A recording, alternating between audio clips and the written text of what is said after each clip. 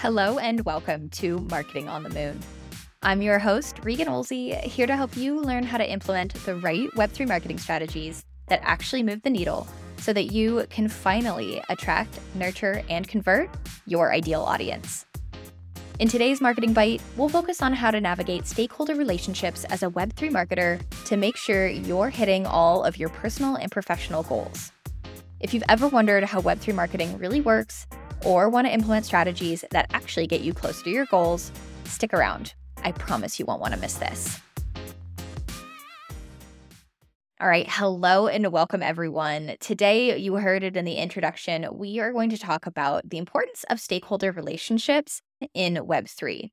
Now, this isn't any different than any other industry. They are always going to be important, but it's particularly important, I have found throughout my marketing career, to really focus on how you build these relationships as a Web3 marketer. And that's because in Web3, there are a number of different relationships that you're going to need to juggle.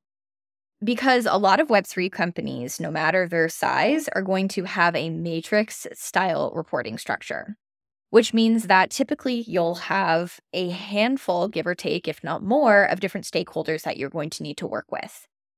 Not only that, but the working relationships and the working styles are actually changing in Web3 compared to other industries because in a post-pandemic world, so many of us are still working from home. Not to mention, so many of us are actually working remotely.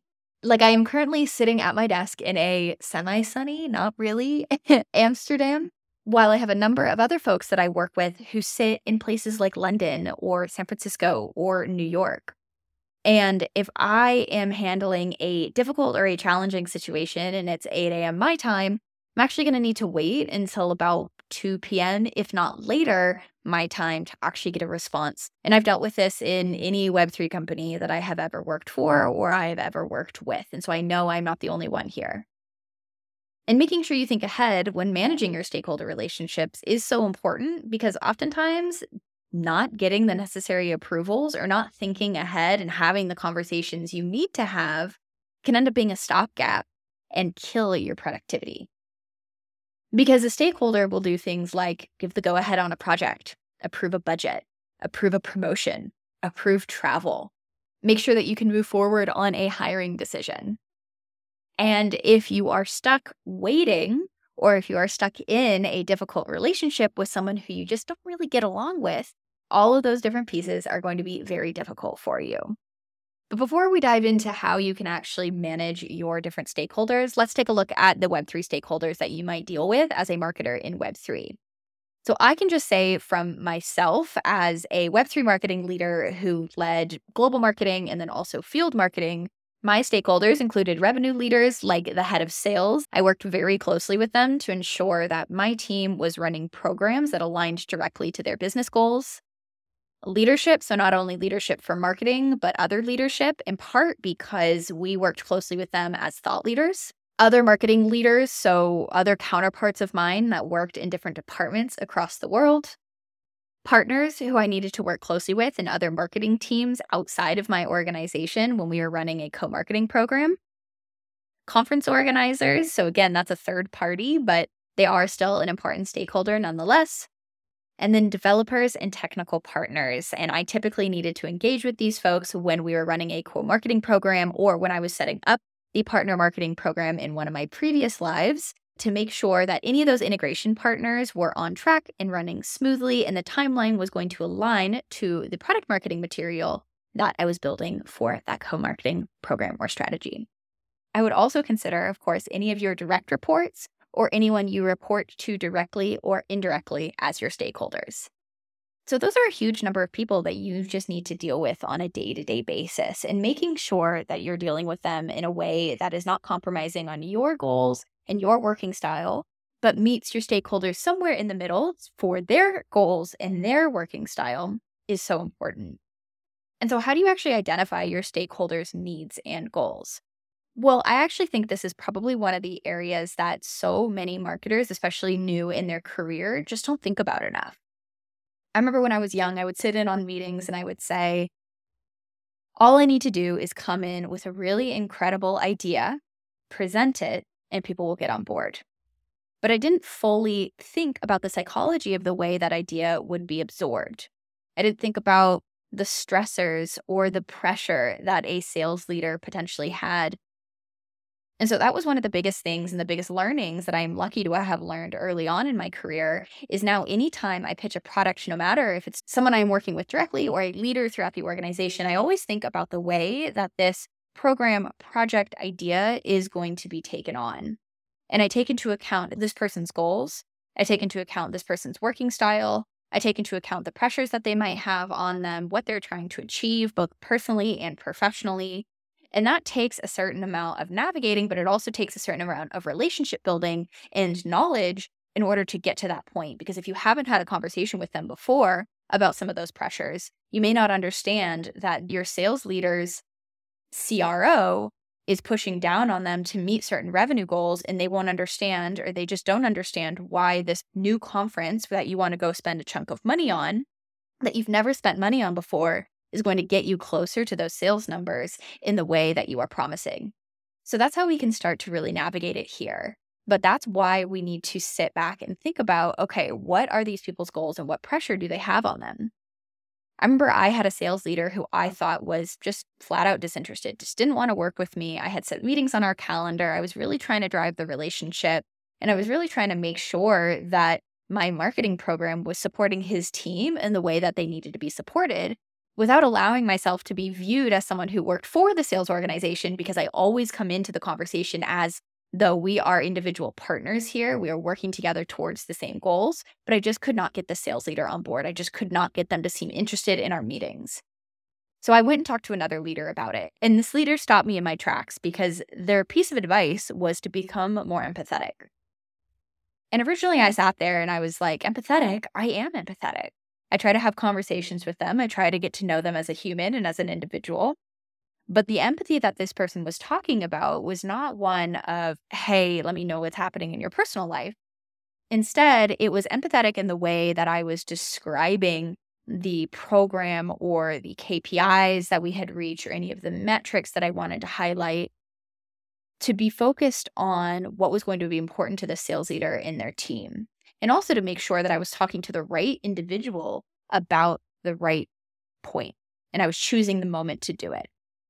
And that was really helpful because then I took a step back and said, okay, maybe this rev leader doesn't really care about individual programs and how they performed unless there's a key account that we have been tracking for months, quarters, years to push through the line and through the funnel.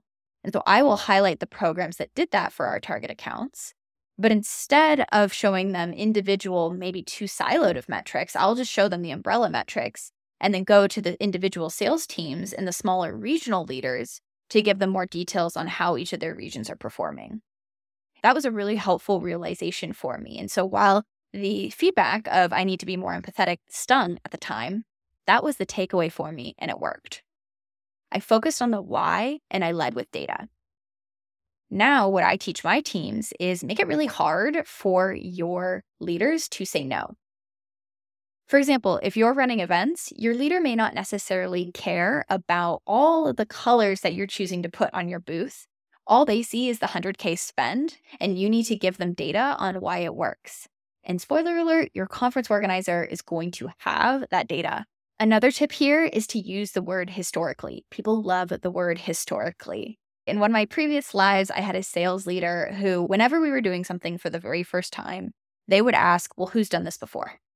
And sometimes you just don't have that answer, right? It's hard because you want to be cutting edge. You want to think outside of the box. You don't just want to do what everyone else has done.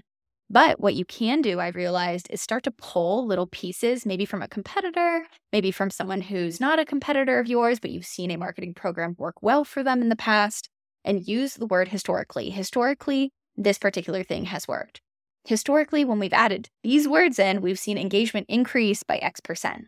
And that will be really helpful in building that trust, especially if you're new to a company, with whatever leader, with whatever stakeholder you are working with. While some of this might seem like you're jumping through hoops in order to gain the trust of your stakeholders, and you want that to be a given, it is not always a given. Sometimes you need to take the reins on building this trust, because at the end of the day, you have to work in lockstep with these leaders, but not to the detriment of your own confidence. So remember that you are the expert in your own space. Your leader is the expert in their own space, or your stakeholder is the expert in their own space. And what you can do together, and the goals that you accomplish together, and the goals that you can create together, that's what's going to move your business forward. So making sure that you are not compromising on your own confidence here is super important. With all of this, you've probably heard a major theme. And if you haven't heard the theme yet, I'm just going to throw it straight out for you. Effective communication is key. Effectively communicating and engaging with your stakeholder is going to be the difference between a positive and a negative stakeholder relationship. There are some people who are just really difficult to deal with, and I will give you that. You will unfortunately come across them in your career at some point in time. If you haven't already, I'm really jealous of you. And please let me know what companies you've chosen, because that is incredible. We are all different. We all manage stress in different ways. And let's be real here, a fast-paced moving industry like Web3 can be very stressful at times. But one of the pieces that I recognize as a key difference between a younger and a more mature marketer is the way that they communicate their ideas.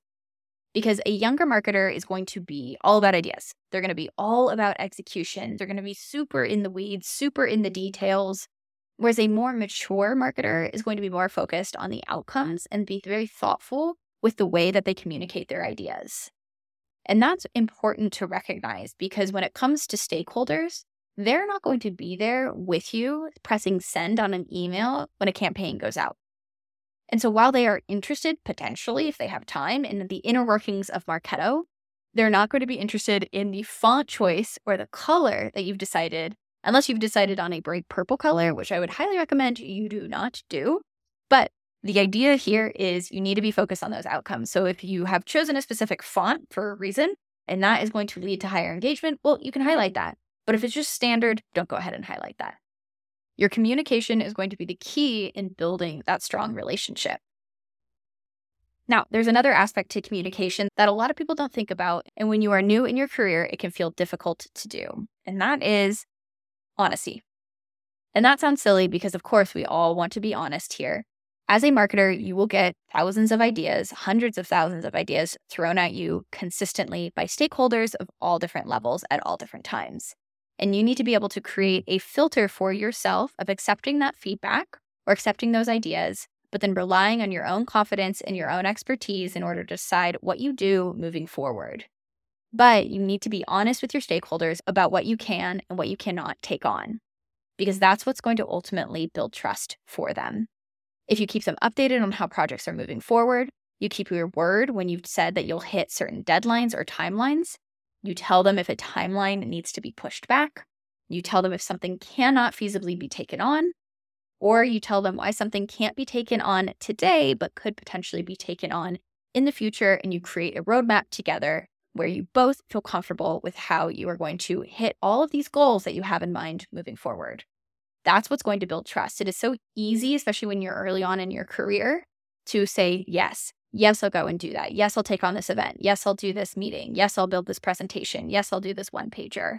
But at the end of the day, you're only going to end up doing a million things worse than you would if you chose the 5 high priority items that absolutely need to get done, or 3 items and push 2 of them back to the following quarter. This is what happens when you start to get more confident throughout your career, but also more confident in your skill sets, is you'll understand time management and you'll understand those boundaries that you need to set, but that's what's going to help you build your trust with your stakeholders. And I've had that happen a number of different times. I'll have a stakeholder come in and they will say, you have to take this on. You need to go to this event. We need to add this new partner to the roadmap.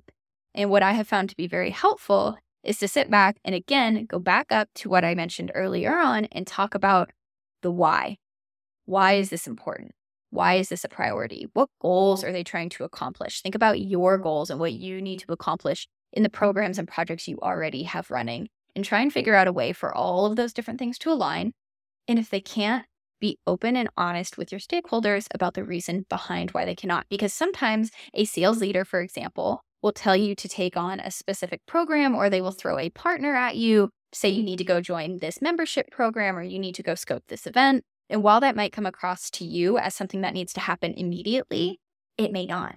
It may actually be something that just came across their desk and they forwarded it along to you to suss out for yourself. But without having the conversation of, hey, scale of 1 to 10, how important is this to you? You would never know that. And so again, that clear and concise communication is going to be so important as you build these relationships throughout your career. And the last thing that we'll talk about in this session is how do you actually handle conflicts and challenges? Because you can do all of the right things when it comes to stakeholder management, but there are inevitably going to be challenges here. And they're difficult. And it can be really unsettling to feel like, if you are a people pleaser, like oftentimes I am, to feel like someone doesn't like you or feel like someone doesn't want to work with you. But again, that's where that confidence building piece comes in, because that's been super helpful for me, is understanding what I know to be true and what I can accomplish. And then we can work together towards a mutual goal where it doesn't seem like I'm being difficult for saying no, but instead I'm just trying to focus on the priorities that we need to focus on given the time constraints that we have, because we are all very busy. We all have 1,000 things on our to-do list, and we can only do so much in a day. And I think it's really important for individuals, especially in the Web3 marketing world, to recognize that. And my number one piece of advice with this is to seek common ground and try to find that win-win solution. Of course, there are some stakeholder relationships that you may need to escalate. And if you do need to escalate it, go and do that within your internal processes, whether that's with HR and HRBP, somebody on your team. I guarantee you, your manager is there to help you navigate those really challenging relationships if you ever feel unsafe, psychologically or otherwise, in a room with a stakeholder. But the majority of stakeholder relationships can be solved through nonviolent communication tactics. So active problem solving and trying to mediate the conversation is so important, because we're both bringing emotions into the room, right? We both have maybe conflicting priorities. We both have conflicting to-dos. We both are very busy, and we only have 30 minutes or an hour in a day to sit down and talk about this problem that we're trying to solve in a meeting. Or you're getting a Slack message from someone while you're in the middle of another meeting, and it can feel very difficult if you're not seeing eye to eye to feel like you have ample time to really figure out how you're going to solve this. But it is so important, because otherwise you're just going to let something fester, and it's going to be very difficult to build trust off of shaky ground. So make sure that you are focusing on that problem solving. You're being communicative, because they will rely, and you will rely as a stakeholder yourself, on past communication and past experiences with the individuals you're working with in order to know what to expect from the future. So you want to set yourself up and your team members up for success by ensuring that you are communicative and you're being open and honest. And then seeking that common ground and finding that win-win solution. So of course, there are difficult stakeholder relationships, but so many of them can be incredibly fulfilling. They can unlock the go-ahead on projects, approve budgets, approve your promotion, approve you to hire on your team, approve your travel. They can help you move your team, move yourself forward to meet your personal and professional goals. And that's why it's so important to help create a foundation that is going to set yourself up for success and them up for success.